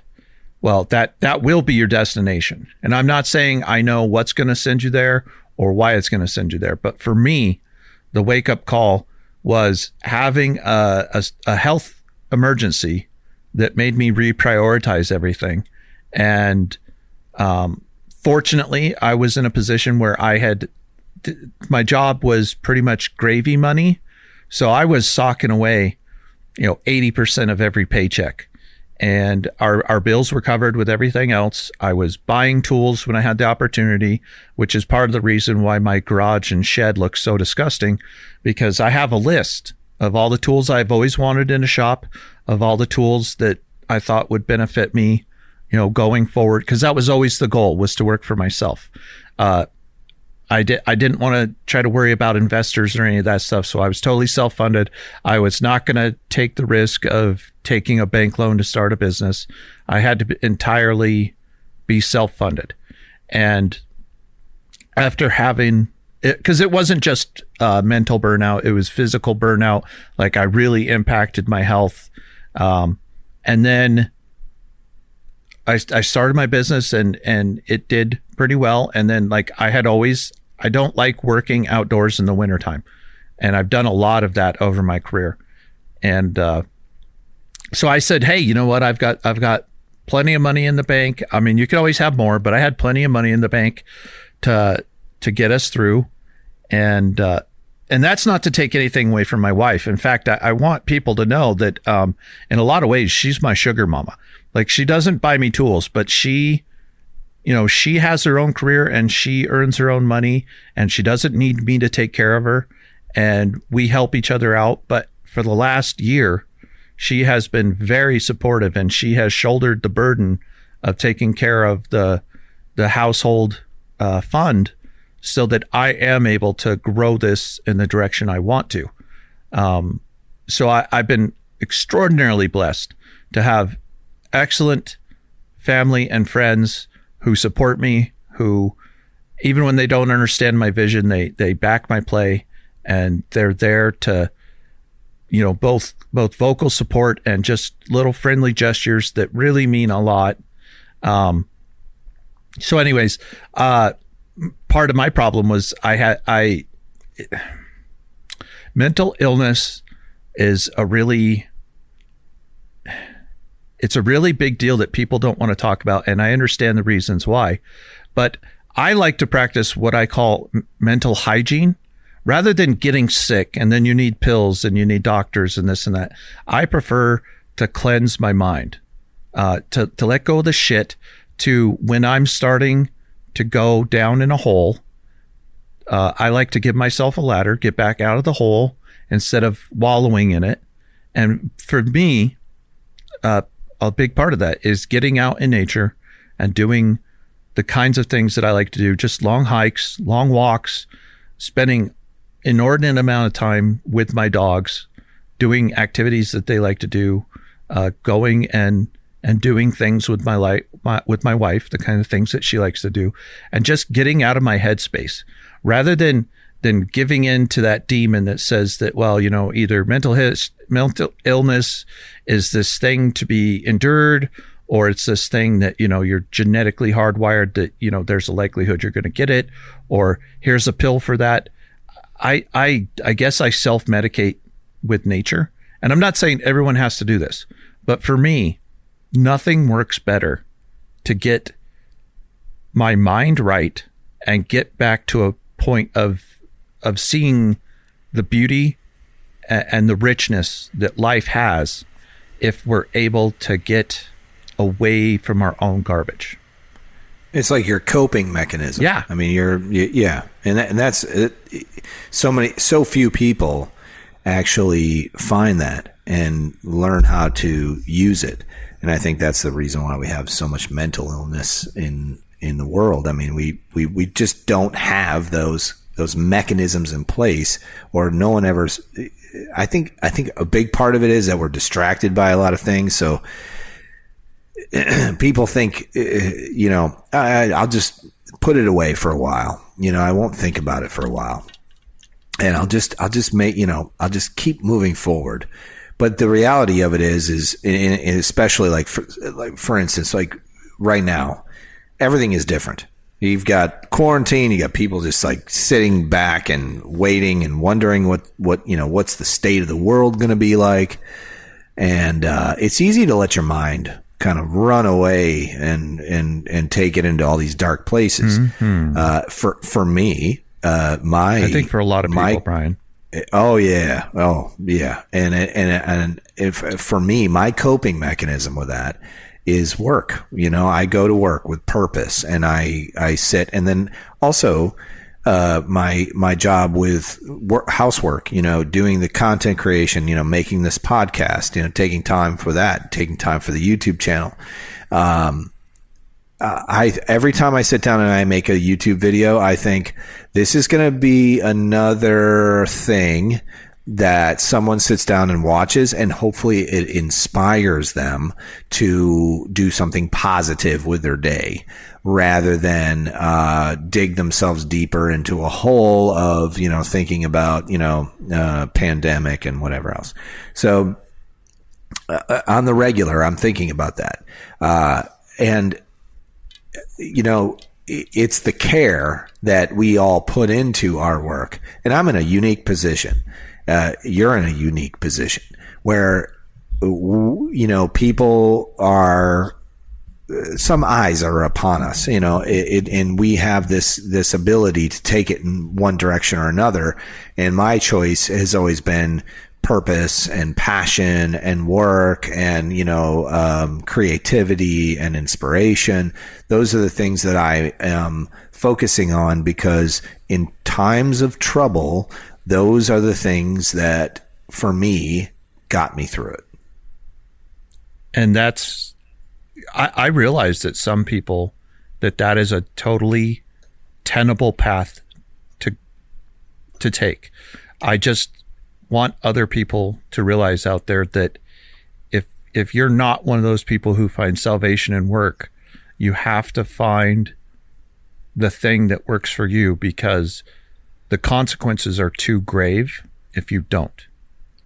Yeah, because you can get sucked into it, and you can get to a point, and I'm not saying a point of no return, but for some people, unfortunately, though, it is. Yeah, you're right. And I have family members that are dealing with mental illness, and I think, what could I do to assist them?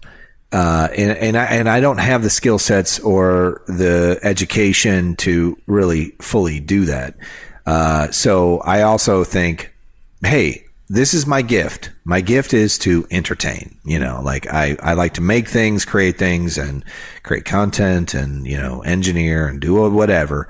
But ultimately, I'm an entertainer. I like to entertain and make people laugh, and through the things, and then also through transparency, by the way. I truly believe, who the hell am I to cover anything up? That's, let's just talk about it. Let's have a bottle of wine on a podcast and talk about, whatever else is going on, and not cover up, or emasculate things, and, try to, I'm fine. Everything's good. We're going to be fine. No, it's okay. Let's talk about it, and let's dig into it a little bit. And through that commonality, we can kind of see that we're all feeling the same thing, and it's okay. The human condition it's this thread that exists in every single one of us and unites us. And I think that it's just, not only is it unhealthy, it's just not helpful to pretend like, I'm special and unique. Like I don't need to worry about things like mental health or like identifying myself based on the job I do. On the flip side, if you come from a background where these are things you've worked hard to achieve, and that is part of how you recognize your, not just your contributions, but like how you've risen up in this world. I'm not going to tear that down. That's not, to me, that's not a sacred cow that needs slaughtered. I just want people to realize that, the threat of human existence, they're like people. None of us are these unique, special snowflakes. But on the other hand, we're not one size fits all, and we're not just cogs in a machine, You're right. Everybody has a unique sort of place in the wheel that is their generation. If you think about your time on planet Earth and how minuscule it is, how small it is. Exceedingly small. Just a blip in the history of the world. You have a very small window of time to make a change or influence or any sort of influence at all that you want to inflict upon the world, whether it be good or bad. You have a very small amount of time to do that. And most people will never actualize that, realize that. They'll just kind of, it'll let them pass them by, And that's the thing. Like, I didn't mean to take this dark, and I didn't mean to like bring everybody down. I want to introduce the concept of mental hygiene over mental health. No, that's good. Because in the context that we use mental health, it's always the illness. We put the illness forward. If you practice mental hygiene, your mental health will stay good. Right. We very rarely talk about like the maintenance of our mental being, and that's something that we do need to focus on. In fact, that's what Housework was born from, because I had spent all these years building a business that ultimately I didn't feel like I got much back from. Other than financial gain, I did not feel like my business gave me much at all. In fact, it took from me. And I would argue with people. People go, "You're so fortunate. You're so lucky." Don't get me started on the whole luck thing. But they would say, "You're so lucky. You've got this business and it's flourishing and everything else." And I'd say, "But I hate it. I look at it and I'm so annoyed by it, and I just feel like it's just stealing my youth from me." And it's feeding my family and it's giving us things that we didn't have before, but it's also robbing me of my true potential. And I would become super annoyed by that. And still am at times. I'm a toddler that likes to tantrum about things. And I stomp my feet and I'm like, I don't want to go and do another service call. We're more alike than Brian. Yeah. You have great managerial skills though for a toddler. I can manage to get people to do things. Yes, that's true. Yeah. It's nice to hear. It's nice to hear Sarah chime in. She makes fun of me on the regular, by the way. I do. She's like, "Oh yeah, you're so, yeah. Well, why don't you cry me a river, you and your business, your successful business?" Stop it. You just can't, you get upset, and that's the flash in the pan part of it. And I know that will fall away in a couple of days, and you'll be back to it and back thinking about, okay, how can I change this? How can I improve this and make it work better and work smoother so I can continue to dip out and do what I love? Yeah. We actually just had this conversation about Brandon leaving and how I was throwing a tantrum about it. And I'm standing. So if you can imagine, Saturday morning, like probably like 8:30 in the morning, I'm in the shower. It's a great start to the day. Yeah.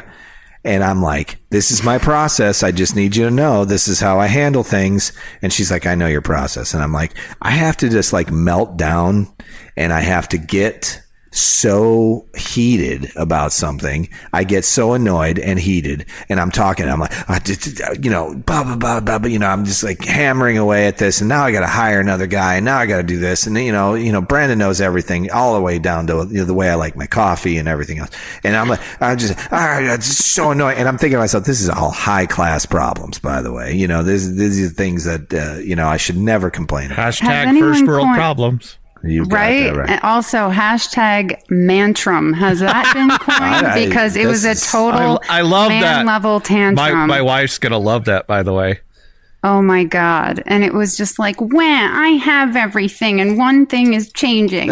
Like that was my viewpoint. But with my knowledge over the time we've had together on planet Earth, I have learned that my instinct to intervene in the tantrum needs to be managed, because if I just shut up and I let him finish, and that is really, really difficult for me to shut up and just let him finish a huge tantrum that I disagree with like 9 things in the middle of. I just need to ride the storm out, and, the sun comes out at the end of it. Eventually I figure it out. Right. It's the second you go, you're right. Well, I'm going to calm down. Yeah. Well, I was going to say, it's just like when somebody's upset and you say, calm down. It never calms the situation down. Never works. It makes it worse. Yeah, that's a big mistake. That's a huge joke. Throwing the cinder block into the washing machine. Have you ever seen that meme where that guy takes like the stabilizers out of the washer? There's and he said he has it outside and the door is off, and then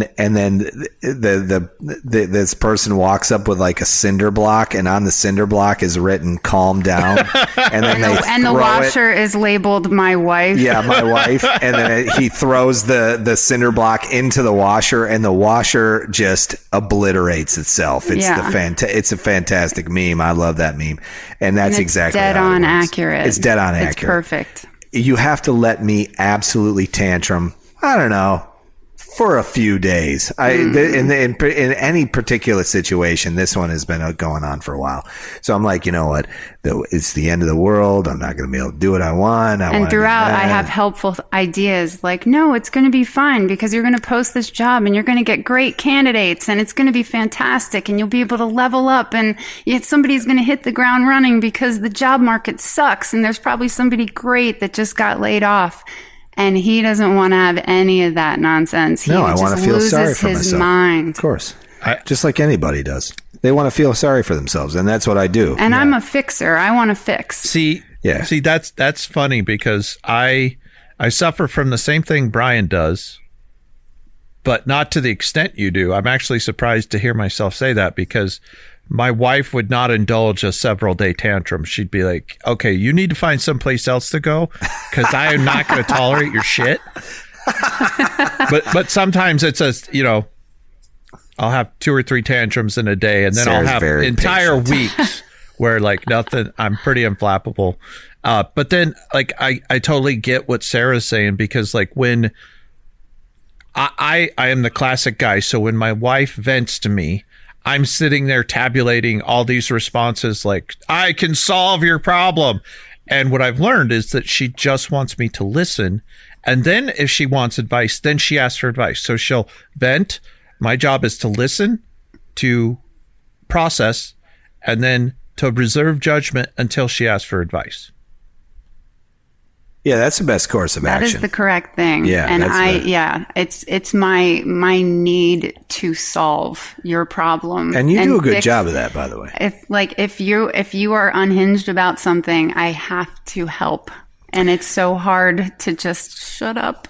Yeah, and you do a great job about it. It's just that I have a history of being absolutely unmanageable. Like I cannot be told what to do, or it's a classic entrepreneur's folly, right? We don't listen to anyone.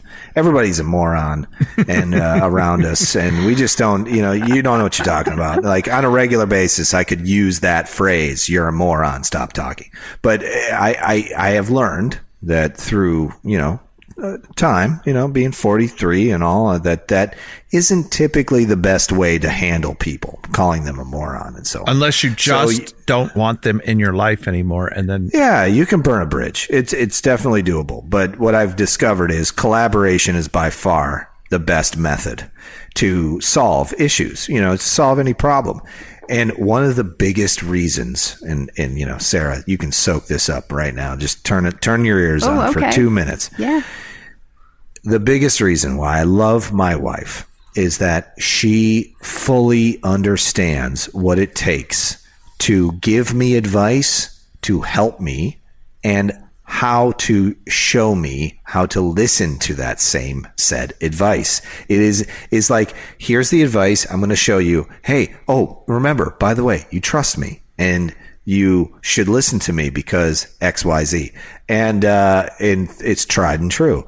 You have given me great advice over the years. I have listened to it and taken it and have prospered because of it. So I love you. And I want you to know that. Thank you. That's awesome. Thank you. Oh, that's very sweet. It's hard as a creative person to not weigh in on every single thing you do, because having a creative partner, I thrive on collaboration too. I love working together with people. I can work by myself, but it's always he's motioning to me to get my face near the mic. I'm not good at this. Yeah. Sorry. You'll pick it up. Okay. I'm trying to look at him, but he's not across from me. So yeah, collaboration is a thing I love. And I see a thumbnail that he's designing for a YouTube video and I want to change it and I want to change the font and I want to move it a little bit. And and he's just and like, I kick you out of my office. Yeah. Get out of here. And I don't like it, but, I've learned to just, drop the weapon and back away because it's fine. It doesn't matter if it's the same amount of pixels from the top as from the left, because it just matters that someone reads it and clicks on it. And those little details that normally would vex me to death in a work scenario, they really don't matter. And it's hard for me to even say they don't matter because I feel like every pixel matters. Well, so the audience is aware of what you do. Could you explain to them what you do and what you've done for your living, what you do for work? Sure. I'm currently an art director at a financial technology company. So basically a graphic designer that does the website stuff, the print stuff, the internal stuff, the fun event stuff. Trade show things. You're like the salesperson behind the salesperson. Right, but without the knowledge of the salesperson, because I don't know anything about being a financial technology salesperson, but I have to understand what they're selling and be able to translate that in a visual format. So anyway, I'm a graphic designer. I'm a very visual person. I've dabbled in video and animation over the years, and so it's really hard for me to look at something Brian's working on and not want to add a layer of polish somewhere, some extra thing that would make it really cool. What if we added shadow here? What if we did this there? But it's fine without it. It's great without it. It's perfect without it. So there's a video that went viral on my YouTube channel, and it was, I built my first 2x72 belt grinder and I filmed it. And I can attribute the success of that video to about 5 seconds of video in the initial, like the first 5 seconds of that video, where I'm carrying a box of steel into the frame and I'm setting it on the table. And what Sarah contributed to that video was a little piece of text that was it was animated. Yeah. It was tagged onto like a pixel of this video, and it followed the box that I was carrying in, and it said, "Let's build a grinder." That was what it said. That video has been watched over 250,000 times. I don't know, maybe more than that now. And that is what gave my channel the 2x72 belt grinder sort of push. That video. So I sort of, if you want to, you could boil down the success of my work, and even possibly the success of the Revolution Grinder project, to tagging you that could, you could. But I'm a generally humble person, and I wouldn't say that. I don't know, because that was your idea. Right. I mean, it was just this 3D text tilt attached to the package. Done as you're in moving After it, Effects. it just looks like it's floating above it, dynamic shadow. It Super looked really cool. cool. It was just one of those cool retail surprise and delight moments that you want the viewer to have, where they're like, oh, that's awesome. You know what's awesome listening to you guys is it just reminds me of, those, what's the phrase? Without being Idiot savant. No, without being sexist, it's that whole behind every great man is a great woman. Even better woman. Yes. And yes. And it's true, and not just like in the sexist context, but in the successes that I've been able to achieve are because of my wife and her contributions. You talk about that a lot. Yes. And you give kudos to your wife a lot. And that's the thing. I have zero problem when she needs an extra hand, because she has wonderful volunteers and interns. But whenever she needs a hand with something, or she needs, if I can give her a shout out or whatever, I am always willing to give that to her, because she has, like Sarah said with you, she has always had my back. She has always had my best interests in mind. And because of that, I always have her best interests in mind, not just so that things are smooth here at home, but because of what an amazing person she is. Like, I feel like not only my loyalty, but my ability to influence a situation is best used to continue what we're both going towards. Does that make any sense? It makes total sense. And the reason why any marriage is successful is because of that exact thing that you're describing. It's that when you call the person you're married to, your spouse, a partner, right? They are part of your life, but they are, you are in partnership with that person. It is so true. There's a lot of failed relationships out there. We've all been part of them. And a majority of them, that is that we didn't feel like the person that we were married to, or the person that we were dating, or whatever it might be, wasn't our full on partner. They didn't have our back, and that's the thing with Sarah and I, and you and your wife. It's like it's just the base. Gender roles have changed significantly in the last, few generations. We've made this enormous shift where no longer do we have one person going to work and one person making the home. We just don't have it anymore. We have two people going to work, essentially, to maintain, the keeping up with the Joneses, the whole thing. And if you look at that as from the standpoint of what that does to the dynamic of a family, is it now places the burden of making the monetary funds, the financial end of things, on both of the parents, both the woman and the man. And granted, that was something that came along with the women's lib movement. And that's something that women wanted. They wanted equality, and we were willing to give it to them. And over the years, it's, some men have, struggled with that. They don't want to give that up or whatever. But over time, I think we have now the modern man, the modern person has seen the benefits of what that looks like. We truly now have partners in women, and men have partners in women, and women have partners in men that are 50-50. However, there are a lot of relationships that are not 50-50. These people who are struggling with this, and they, there's people who are glomming on to other people, and they're, doing the thing. It doesn't work. It may work in the beginning, but it won't work over time. And something that I have always wanted is a relationship like the one I'm in. Sarah understands the entrepreneurial spirit. Her father is an entrepreneur, has been for most of her life. And him and I get along very well. And it's because we have the same mindset. We are true entrepreneurs. We cannot work for someone else. It is impossible. You just cannot put me into that world. It was a yoke that chafed me for 20 years. Yeah, and it drove you crazy, didn't it? Batshit. I can attribute easily 95% of my bad moods to me trying to subordinate to myself to someone else. Oh, of course, me too. I was so depressed when I was working for someone else. It just didn't make sense for me. And so when I met Sarah and I met her family, it just felt like home. It felt like everything was in its right place.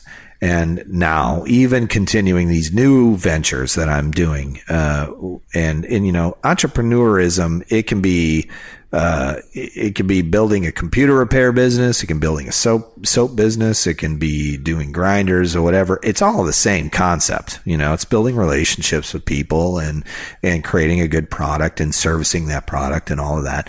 And as long as I will reference Tommy Boy here, it's only as good as the person behind it. You know, I can take a dump in a box and I can slap a guarantee on it, but it's only as good as the guy who, you know, guarantees that thing. And it's still that way, even in our internet culture where, you know, we're buying things from China and reselling them or whatever it is. It's only as good as the guy behind it. So whatever you do buy, whatever it is, make sure you know the guy behind it. And in my head, the closest, most beautiful way to do that was through YouTube, you know, building a social media presence and, you know, sharing my passions with people. And when I did that, it was just like a deluge of people supporting me. And because they knew that there was some trust that was built there. And then all of the relationships that were built there. And that's all because I had a good team behind me. You know, I have the guys that work with me at work and then Sarah here helping me build my marketing and all of that. And, you know, of course, you know, guys like Craig Lockwood who approach me and says, you know, hey, I want you to come join our network. You know, those aren't things that are by accident. You know, they're things that were noticed because they can sense that, you know, I'm onto something or that we're working towards something great. And that I'm going to always stand behind it no matter what I do. And that's, you know, why we call this podcast Work For It. You know, we're working for it every day. Absolutely. I just want to say, Sarah, as a fellow maker and a fellow man and a fellow entrepreneur and all of that, I appreciate the relationship you have with Brian so much because it's just, I don't think it's valued highly enough in our modern life. And I have to say, never were truer words spoken than when somebody says marrying well is the greatest indicator of your success in life. I married up, hands down. I married pretty well. You're a gem. That's what counts. Mm-hmm. Amen. Hey, I love you. I'm that, what's that fake gold stuff? I'm like pyrite? Iron pyrite? Pyrite. I'm pyrite. Yeah. You're fool's gold. I'm shiny. Oh shiny. God. I'm shiny, but you know. That makes me the idiot. It makes me I guess kinda, it is what it is. Yeah, you know. That metaphor was not very good. Course correction. I'm 3/4 of a bottle of wine in on this podcast. We're two hours in on this thing. Right. You can't expect me to be witty and you know the what? entire time. We didn't even really talk about food or cooking. No, much. we did. How did you? No, I feel like we talked about restaurants. We talked about restaurants. Yeah, we did. Yeah. And Okay. chimichurri sauce. All right. Yeah. All right. Yeah. I'll tell you. And scallops that were not that good. Right. We kind of bitched about restaurants for a half hour and then moved on. Yeah, I'm I really thought it bad was about entertaining. getting Brian on tangents. Oh, I live This in a podcast should be called tangent. Tangent. That's what, by the way. Our life should be called Tangent. Work you for are a tangents. tangent. Yeah. Yeah. I will tell you, Trent, that Brian is the cook out of the two of us. And I don't know if it's just his exacting drive to wanting what he wants and needing to make it I guess it's that combined with that I don't like to cook, and when I do, something typically goes wrong. Or you burn yourself. Yes. I used my oven in my house before Brian and I met. I used it as storage. I would just put stuff in there, like clothing, like stacks of sweaters and I opened pants. her oven and no shit, there was clothes in there. It's a huge unused cabinet, and I did not have that kind of storage in the closet. I opened it up and I was like, what the F is this? What is going on? Right. So it wasn't bright, but I used it for storage. Well, I have to say, my wife, she's the baker, and she does amazing desserts. I do most of the cooking, not because she's a bad cook. It's just I am particular. But one of the things I love is because of who she is and the quality of person she is and how much she gives to everyone else. It's one of the small ways that I can pay her back is feeding her delicious food for dinner or lunch or whatever. And that is so sweet. It's just a way of, like I grew up in a family where like food is how you express love. Yeah, me too. Same here. Yeah. My mom, out of control. Mm-hmm. Yeah. Sandra, she is like, she cooks and it's like a force. Yeah. A dozen people can show up unannounced and she will have 3 courses ready in an hour with a full-on dessert and appetizers, apps. The whole and thing. talking and pouring cocktails the entire time. She is an amazing hostess. And my daughter, her granddaughter, jokes that she's trying to make us obese because she's always baking something amazing. She makes handmade pasta. I mean, she's trying to make us fat. I mean, it is what it is. You just got to see how I see it. My daughter's like, you're going to make me obese. Eat, you're so skinny. Exactly. Look That's at you. my mom. You're Eat skin and something. bones. Yeah, you're skin and bones. Meanwhile, we're like, I got my muffin top going. I got my pencil stuffed underneath my fat roll. Like, Sandra, what are you doing? It's No the more roof fat for roll the tool storage. shed. I keep telling you. That's it, man. That's horrendous. That's it. Well, listen, we are at 2 hours, I should say, and 12 minutes into this podcast. And we truly appreciate you listening. Thank you so much for following along with the Work For It podcast and Housework on YouTube and the Makery Network. And if you haven't already gone out and looked at the Makery Network, I always like to say, I'm swimming in a sea of podcasts and I don't know what to listen to when I'm working in my workshop. And this week, I have been listening to, I always listen to Knife Talk because I just love those guys. They have such a great rapport amongst each other. And then also, the Handmade podcast with Derek from Alden and Chris Zepp and then Jeremy at Simple Little Life. I mean, he's pumping out fantastic content, and it's all part of the Makery Network, and it's because Craig has put together a whole bunch of people who have come together to kind of do this work together, and you just kind of know that you're going to get quality, or at least something that you want to listen to while you're working in your own workshop. And I love that about the Makery Network. So go out to makery.network and check out what they've got going on. And I almost forgot the Art of Craftsmanship. I know I mentioned them earlier, but they joined in on the network recently, and Dustin and Devin have put together a fantastic podcast. So go out and listen to that as well. And, other than that, I want to encourage everyone who is out there listening right now to take whatever it is that you want to do with your life and take a step forward and move towards that goal, because ultimately we're only here for just a small smidgen, little bit of time on planet Earth, and go and grab it and work for it.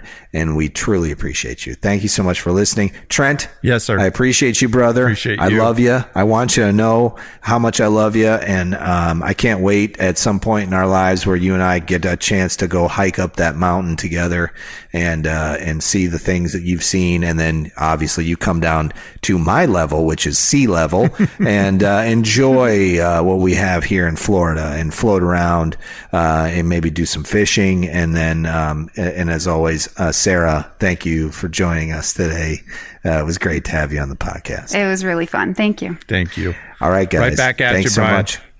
Hey, man. All right. Listen, work for it. And also, by the way, go out and check out what Trent is doing on Instagram and on YouTube. He has a channel called 307 Driftwood. Just if you type that into Instagram or YouTube, it will come up. He's doing unboxing videos, and he's making, he's making a go of the content creation thing. And I love his insight. So if you like him on the podcast, you're going to love his YouTube and Instagram feed. So go find him there.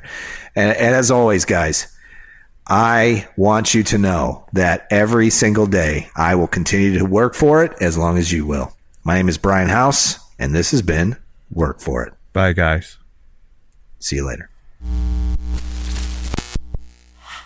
If you like this show, take a look at our other shows made for makers just like you at www.makery.network.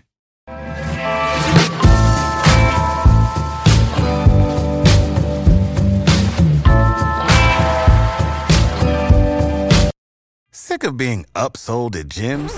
My guy, you're currently a base member? For $90 more, I can upgrade you to our Shred membership. For $130 more, you'll be a Swole member. And for just $300 more, you'll reach Sweat Platinum.